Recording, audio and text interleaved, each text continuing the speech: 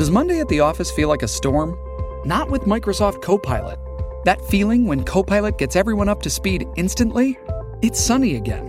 When Copilot simplifies complex data so your teams can act, that sun's shining on a beach.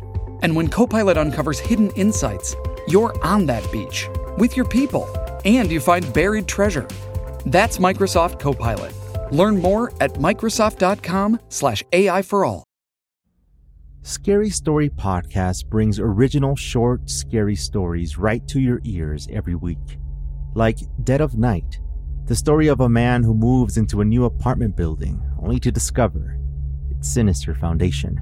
Or another recent one, The Delivery, where a man discovers a family secret hidden in plain sight. Have you ever listened to a scary story that lingers as if it reminds you of a long-lost memory? My name is Edwin Covarrubias, host and writer over at Scary Story Podcast, where every episode brings you a short, original scary story every week. The stories are read just like this, me telling you a frightening story that will blur the lines between this and the world of hauntings, ghosts, and experiences that defy logical explanation. You can join us by searching for Scary Story Podcast on your app right now. It's the show by Scary FM. I'll see you over on Scary Story Podcast. Hello, my dark darlings. I'm Markia, and this is the Something Scary podcast. To our veteran listeners and those just voyaging into the dark with us for the first time, welcome. Deep in the jungles and waters of China, the Philippines, Japan, and other parts of the Asian Pacific, lurk demons beyond the imagination. The few who survive the encounters endure horrible flashbacks and struggle to stay sane enough to tell their tales. But the one thing that remains consistent with all their stories is that absolutely no one is safe. First, death comes at night, followed by hidden tragedies of war. Then, fear on a college campus. Finally, in our featured story, murder in the water. I receive hundreds of creepy story submissions every single week, and of those, the scariest ones make it into our podcast, along with the story that we've chosen to animate and post over at youtube.com/snarled. If you have a tale you're dying to share, send me an email at somethingscary@snarl.com. If you'd like to support Something Scary, then consider joining our Patreon. As a patron, not only can you help the show and see ad-free episodes, but you can also be a part of the horror and hear your name featured in one of our podcasts or weekly video stories. Visit patreon.com/snarled.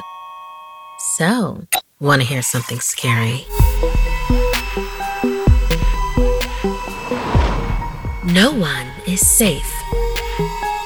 When our expectations of adventure are too high, it is difficult to imagine that the worst is yet to come. Like in this story, inspired by Marceline. Amy was an exceptional college student with big dreams to travel the world. Her senior year presented an opportunity to travel abroad to China, the country where her great-grandmother had been born. Amy would live in the dormitory with one Chinese student, which would help them both improve their language skills. Upon landing in Harbin, China, Amy already regretted her decision. She had had a terrible flight, got lost on her way to the campus, and the place itself had very bad vibes. She met her new roommate, Hua, who was petite and a little timid. Both students could speak just enough of the other language to ask where the bathroom was, but that was about it. They met their school liaison, Leon, and quickly headed to campus. Leon spoke both languages perfectly. She explained that their dorm room had some plumbing issues and they were going to be moved to one of the older buildings until further notice. Of course, Amy thought, added to the list of things gone wrong. They would have the older building to themselves because it was marked for demolition in the next few months. When they arrived, the building looked outdated, but overall nothing to worry about. They entered their room and began unpacking. The silence was deafening. Neither of them could really communicate, and the rest of the building was just empty. As it was late in the evening and they were jet-lagged, they crawled into their beds and turned off the lights. Within a few minutes, the pipes were echoing. Then the floorboards creaked. Perhaps it was just the age of the building showing, but the racket made it hard to sleep. However, they both eventually dozed off. Around midnight, Amy was startled awake from the piercing sounds of breaking glass. As she sat up in a shot, she found Hua standing next to her bed. Ominously, she stood there, her hair long and in her face, silent, her hand bloody with shards of glass sticking out. Amy attempted to ask her in Mandarin if she was okay, but there was no answer. Hua began to sway side to side. Amy wasn't sure what to do. She repeated her question to no avail. Hua began to hum underneath her breath. It sounded like the noise that was coming from the pipes. Amy grabbed her phone and dialed Leon's number while reassuring Hua in English that she was getting help.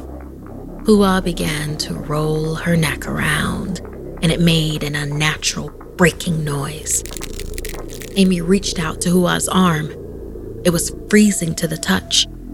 Just then, Leon picked up and said hello. "Something's wrong with Hua," she said. Hua's growl grew audible, and in a thick Mandarin accent, she spoke slowly. "I can't understand you," Amy said. But Leon heard Hua clearly. Leon instructed Amy to get out of there immediately, screaming on the phone in a nerve-wracking tone Amy had never heard before. Looking into Hua's eyes, they turned black. Instantly, Amy sprung from the bed, pushed Hua out of the way, running out of the room, down the hall, and out of the building. In what felt like an eternity, Amy finally arrived at the university's main entrance, where Leon met her. Amy noticed the woman was trembling. As they both looked back toward the old dorm, they saw Hua free-falling out of the dorm window. The two were silent, in shock. Campus security arrived, and as Leon and Amy tried to explain everything, Amy asked what it was that Hua had said in Mandarin. Leon, still shaking, said, "Evil lives here. Death awaits you." Except it wasn't Hua. It sounded like someone else speaking. The security officer explained the reason the building was being demolished wasn't to make room for an athletic center like they were initially told. Instead, it was because there had been over 30 suicides in the building in the last decade. Within 2 weeks, the building had been completely destroyed, and also within 2 weeks, Amy was back in the United States, foregoing any travel abroad for a very, very long time. Thank you so much, Marceline, for inspiring this travel horror / campus horror story. How about you, listener? Would you be so brave as to travel to a country where you didn't know the language? How would you deal with witnessing something like this? Something so horrific? What are some of your coping mechanisms? Angie has made it easier than ever to connect with skilled professionals to get all your jobs done well. If you own a home, you know how much work it can take, whether it's everyday maintenance and repairs or making dream projects a reality. It can be hard just to know where to start, but now all you need to do is Angie that and find a skilled local pro who will deliver the quality and expertise you need. Angie has over 20 years of home service experience, and they've combined it with new tools to simplify the whole process. Bring them your project online or with the Angie app, answer a few questions, and Angie can handle the rest from start to finish, or help you compare quotes from multiple pros and connect instantly, which means you can take care of just about any home project in just a few taps. Because when it comes to getting the most out of your home, You can do this when you Angie that. Download the free Angie mobile app today or visit Angie.com. That's ANGI.com.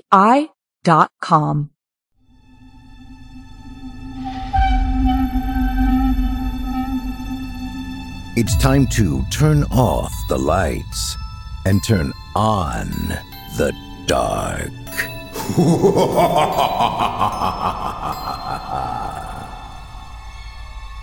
This is Chilling Tales for Dark Nights. Good evening, listener. I'm Steve Taylor, your host to a horror anthology podcast where we ask you to depart from your safe perception of reality to descend with us into the frightening depths and dark corners of twisted imaginations.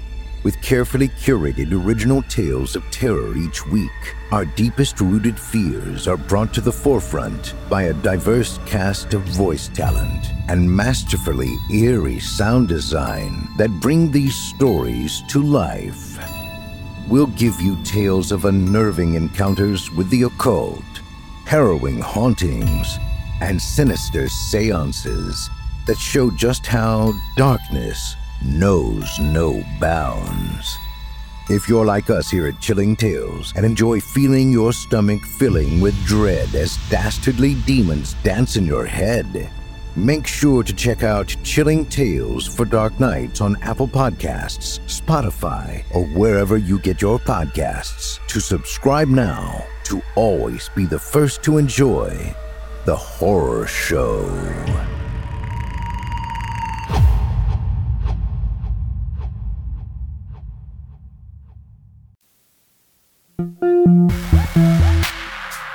In the throes of war, it's important to remember that there are other enemies stalking the battlefield besides the opposition. Like in this story based on true events told to Scott. Dear Markia, my dad is a Philippine Naval Special Command operator. He has told me a lot of stories from his experiences, but this one I'm about to share still gives me nightmares. In 2017, the Philippines was at war within itself. For 5 long months, the country fought brutally. The country split in half with everyone picking a side. The Philippine Army were fighting against a militant group, and each side was heavily armed. Everyone that joined the fight knew the possibility of dying was high, but they joined anyway. Towards the end of the war, during the siege of Murawi, a group of young Filipino soldiers in the Philippine Army were slowly making their way north, seeking safety after losing a battle. While en route, the brush was thick and 10 feet tall, the humidity unbearable. They couldn't see 2 feet in front of them, and their peripheral vision was just as blocked. But they stayed united and made their way slowly through the rough terrain. As they proceeded, they would occasionally look up at the stars to make sure they were headed in the right direction. Moments before reaching the property line to where safety would begin, everything changed. Suddenly, they heard insurgents coming. As the group hit the ground and began to army crawl their way as fast as they could, one lone soldier became separated from the group. Aldo, the youngest of the troop, tried to catch up but was disoriented. He began to panic, but he couldn't call out or he would be found. The brush began to move all around him. He felt it was the insurgents closing in. With the smallest amount of hope left, he rolled over onto his back to check the stars one last time. He prayed that the stars would show him that he was somehow safe across the border and among allies. He closed his eyes, wishing, and then opened them up toward the sky. But what he saw above him was worse than falling into enemy lines. Hovering above him was an enormous, dark creature. It was a large, flying animal, similar to a pterodactyl. Its wingspan must have been 15 feet wide, and it stayed roughly 20 feet above the ground. The wind it created with each flap was enough to blow all the brush down around Aldo. It was as if there was a spotlight created for Aldo. all so the monster could observe this human. But as Aldo looked closer, the face was human. Human skin, eyebrows, and dead eyes peering back. The half-breed lowered itself with its wings inches from Aldo's face. Aldo trembled as it stared into his soul. As Aldo looked back into the creature's eyes, something else absolutely terrified him. His reflection was upside down. That's when Aldo realized his fate was sealed. Everyone in the Philippines knew the old tale of the aswang, a shape-shifting creature that sees its victims in an upside-down reflection right before it attacks. While most of the stories had been folklore, it always ended the same, a bloodbath with no survivors. As it all sank in, Aldo went for his weapon, but just then the aswang took its talon and ripped into Aldo's chest. The monster began eating Aldo alive before Aldo got off a few close-range shots. When my dad found Aldo, he was barely alive and half of his body had been devoured. He told the story of the creature to my dad to warn him about this much deadlier enemy roaming the battlefield. It was something my dad would have chalked up to the delirious hallucinations of a man on the verge of death, until he found one of the creature's talons embedded in Aldo's chest. My dad has had many people inspect the talon over the years, and no one can seem to place any particular animal known on this planet. My family knows the aswang is real, and now you do too. Thank you so much, Scott, for sharing this experience with us.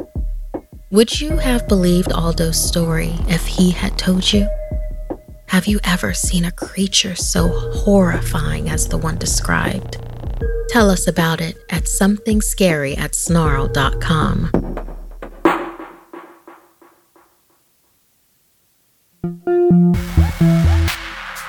Sometimes safety in numbers is only an illusion, and sometimes the more you believe in it, the more people die.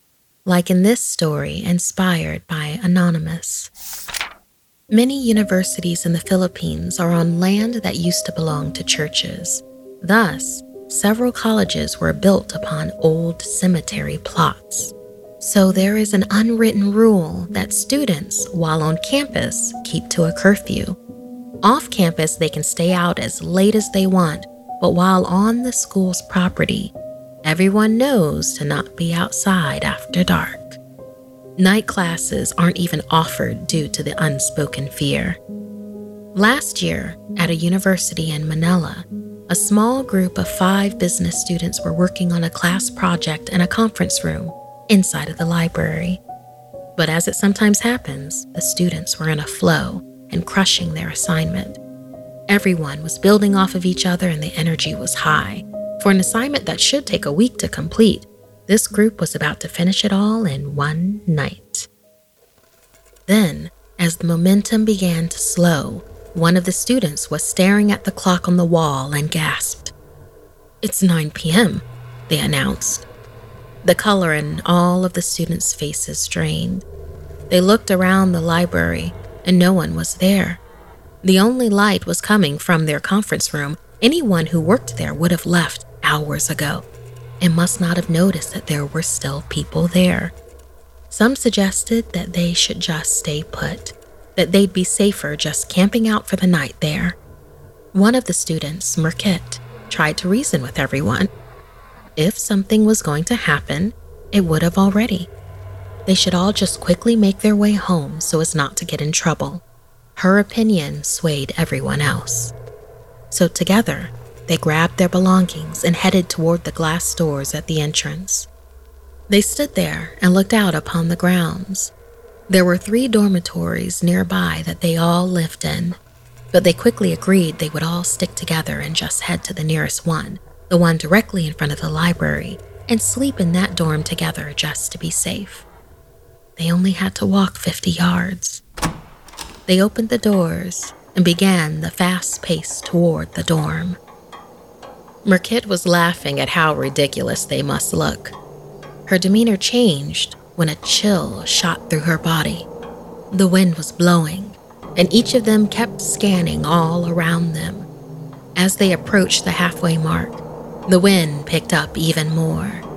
They now reached out to hold tightly onto each other, with only 20 feet to go. As their eyes squinted to try to see the dorm entrance more clearly, a black entity appeared, blocking the doors.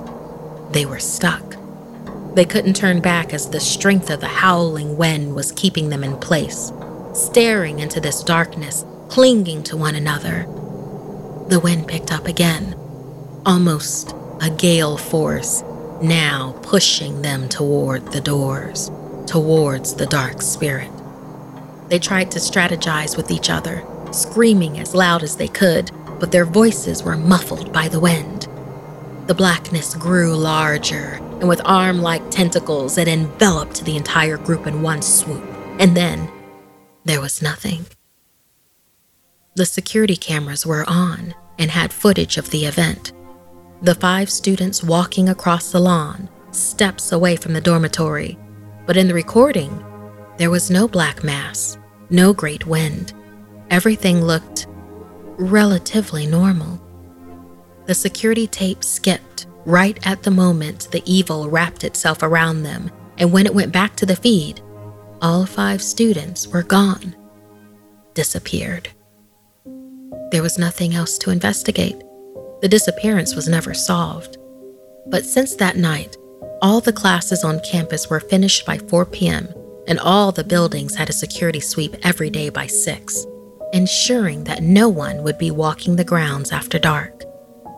Other students have said that on the windiest of days, even when the sun is still out, as the wind howls, they can hear the screams of the 5 students, their final cries before the darkness of the night took 5 more souls to the grave.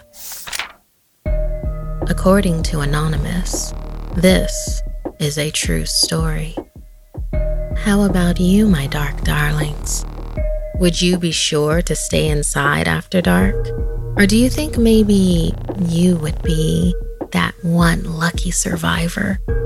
What warnings have you been given about a haunted place, but you visited anyway?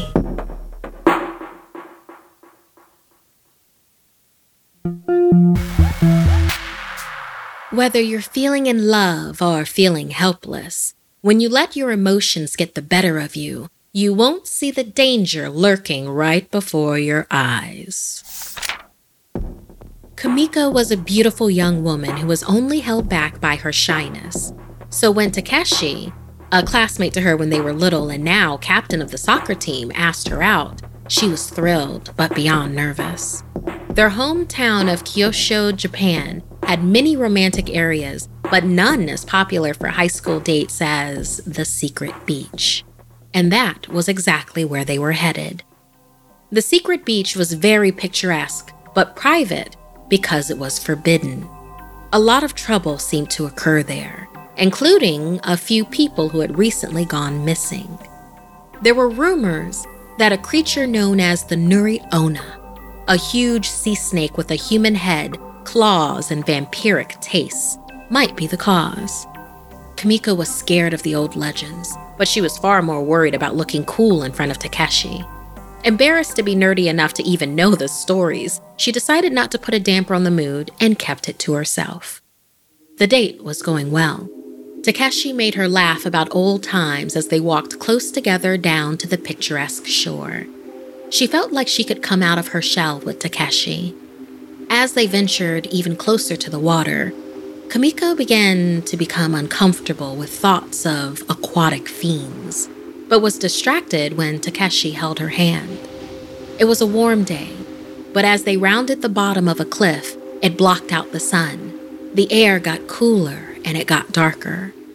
Kamiko shivered, and Takeshi held her closer and began to lean in for a kiss. That's when the screaming began. Terrified screams from a woman nearby. "Help! My baby! My baby! I can't swim!" The couple ran towards the water and found a woman thrashing in the ocean some distance from the shore. With one arm, she supported a baby above the crashing waves. Kamiko was a skilled swimmer and Takeshi a natural athlete, so they both leapt into the raging waters without hesitation to help the mother and child. When they reached the woman, she quickly handed her baby off to Kamiko and latched onto Takeshi for dear life.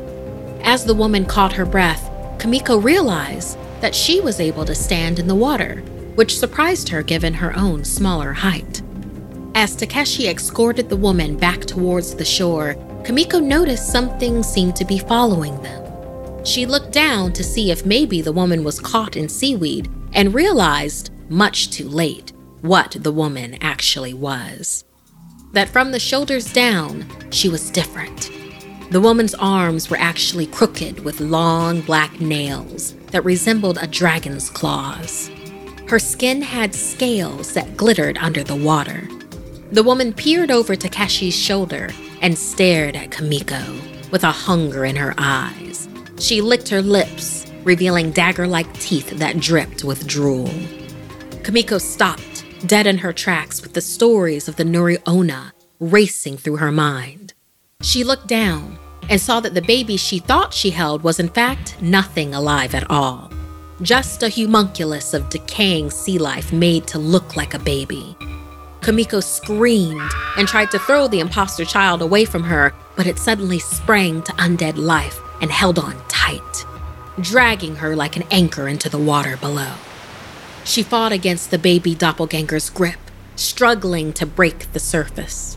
She then felt a serpentine tail slither its way around her body. It squeezed her, slowly crushing her breath from her.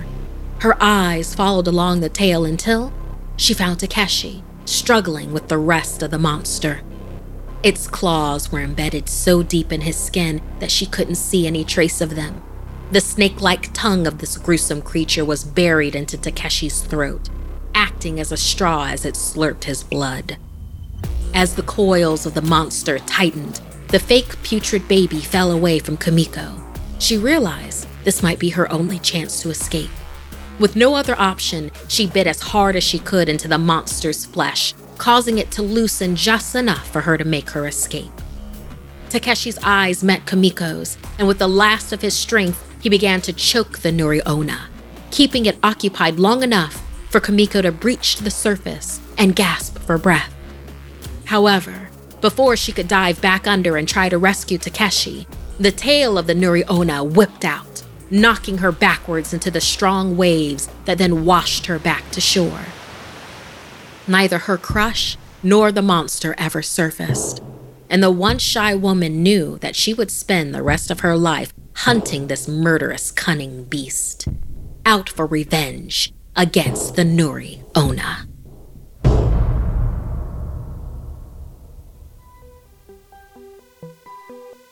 This week's podcast stories were edited by Markia McCarty, Sarah Lukasiewicz, and Dennis Culver. Narration by Markia McCarty. Audio edited and mixed by Fitz Harris. Art and graphics by Mari Carlson. Produced by Hannah Mullen and Markia McCarty. Music by Sapphire Sandalo and Calvin Linderman.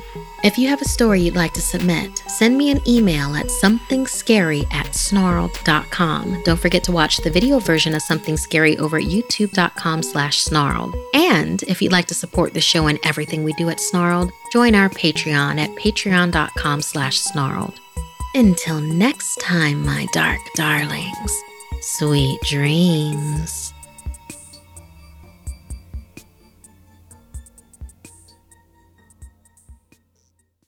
Angie has made it easier than ever to connect with skilled professionals to get all your jobs done well. If you own a home, you know how much work it can take, whether it's everyday maintenance and repairs or making dream projects a reality. It can be hard just to know where to start, but now all you need to do is Angie that and find a skilled local pro who will deliver the quality and expertise you need. Angie has over 20 years of home service experience, and they've combined it with new tools to simplify the whole process. Bring them your project online or with the Angie app, answer a few questions, and Angie can handle the rest from start to finish or help you compare quotes from multiple pros and connect instantly. which means you can take care of just about any home project in just a few taps. Because when it comes to getting the most out of your home, you can do this when you Angie that. Download the free Angie mobile app today or visit Angie.com. That's ANGI.com. Waiting on a tax return? Hopefully it ends up in your hands. Fraudulent tax returns due to identity theft increased by 30% in 2023. If you're in a bind this tax season, LifeLock can help. Our U.S.-based restoration specialists are experts dedicated to helping solve your identity theft issues. And all LifeLock plans are backed by the $1 Million Protection Package. So we'll reimburse you up to the limits of your plan if you lose money due to identity theft. Help protect your information this tax season with LifeLock. Save up to 25% your first year at LifeLock.com/aware.